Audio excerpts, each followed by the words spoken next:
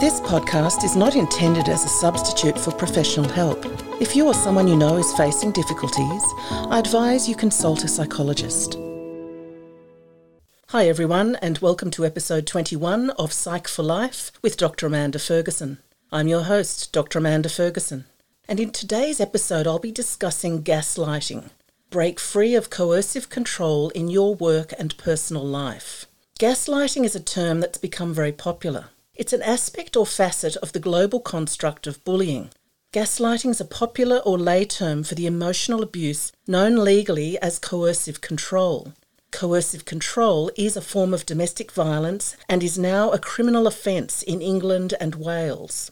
So why is it called gaslighting? The term originated from the 1938 play and then the 1944 film adaptation, Gaslight, where the lead female's husband slowly manipulates her into believing she's going mad. The name comes from a part in the story where the husband uses the gas lights in the apartment upstairs and makes them dim the lights in their apartment. Gaslighting aims to make us question ourselves and our experiences, even our mental health and sanity. It's a technique that an anti-social personality uses to manipulate and control. Of course, they are also narcissists, but this is a step on from straightforward narcissism or delusions of grandeur and entitlement. Other bullies tend to work openly in groups, making fun of or criticising co-workers, for example. Gaslighters usually operate alone and covertly, and they're in it for a long game outcome. So why is this a problem?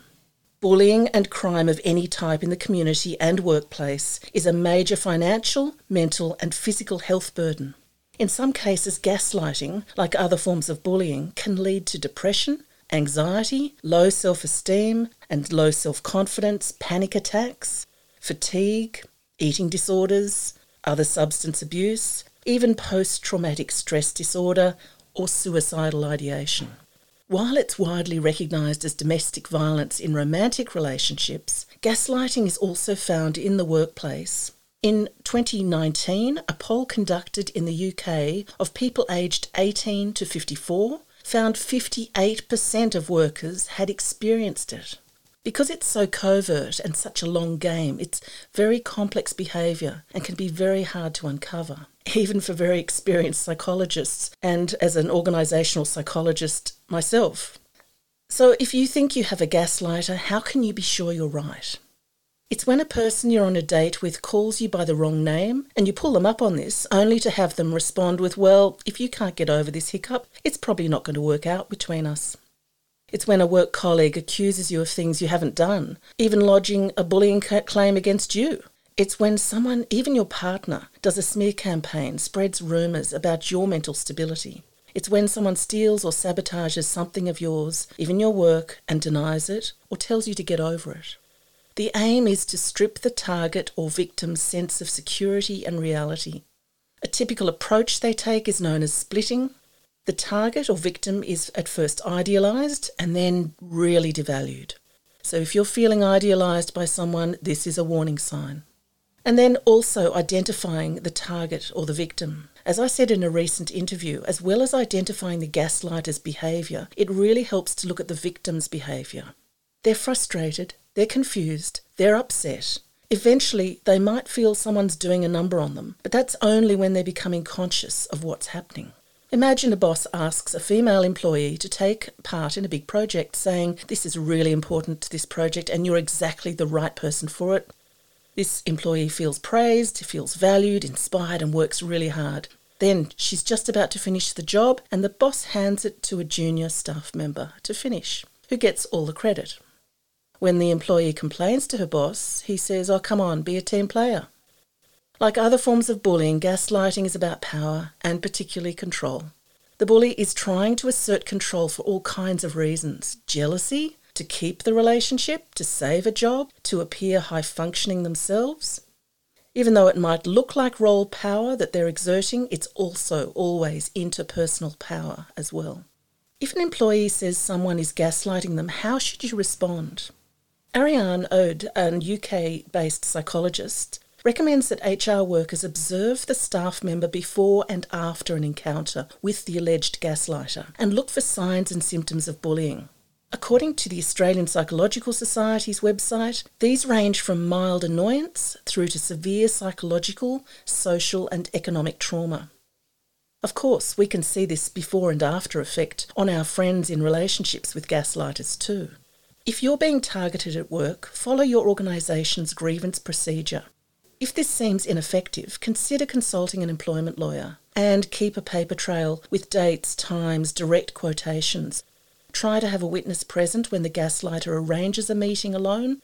Unfortunately, in many cases, by the time gaslighting is being fought in work or personal contexts, it's gone too far and burnt people out. The employee leaves or the personal relationship ends. It may not seem fair, but the price of staying and trying to resolve it often isn't worth the toll emotionally, physically, and financially. Try to view this as a valuable life lesson so that these extreme consequences can never happen to you again or to the people you love. So, gaslighting is the emotional abuse known legally as coercive control, and coercive control is a criminal offence in England and Wales. And if you experience this form of abuse, you can report it to the police. The police may give the abuser a warning, or they may arrest them for a criminal offence. If the police have enough evidence, they will refer the matter to the Crown Prosecution Service. And why isn't coercive control as a form of domestic violence illegal in Australia? Well, there are an increasing number of people nationwide calling for coercive control to be criminalised in Australia. And for today, it's dealt with civil law, but a bill proposed in October 2020 is hoping to make it a criminal offence.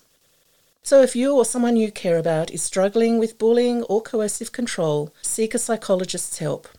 To locate a psychologist in your area, call the Australian Psychological Society and locate Find a Psychologist service on 1800 333 497 or visit www.findapsychologist.org.au.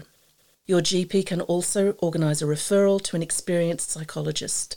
If you or someone you know is suicidal, call Lifeline, available 24 hours, 7 days a week, on 13 11 14. To find out more about me, please visit my website, dramandaferguson.com.au. You can find the link in my show notes. The opinions expressed by guests in these podcasts aren't necessarily shared by me.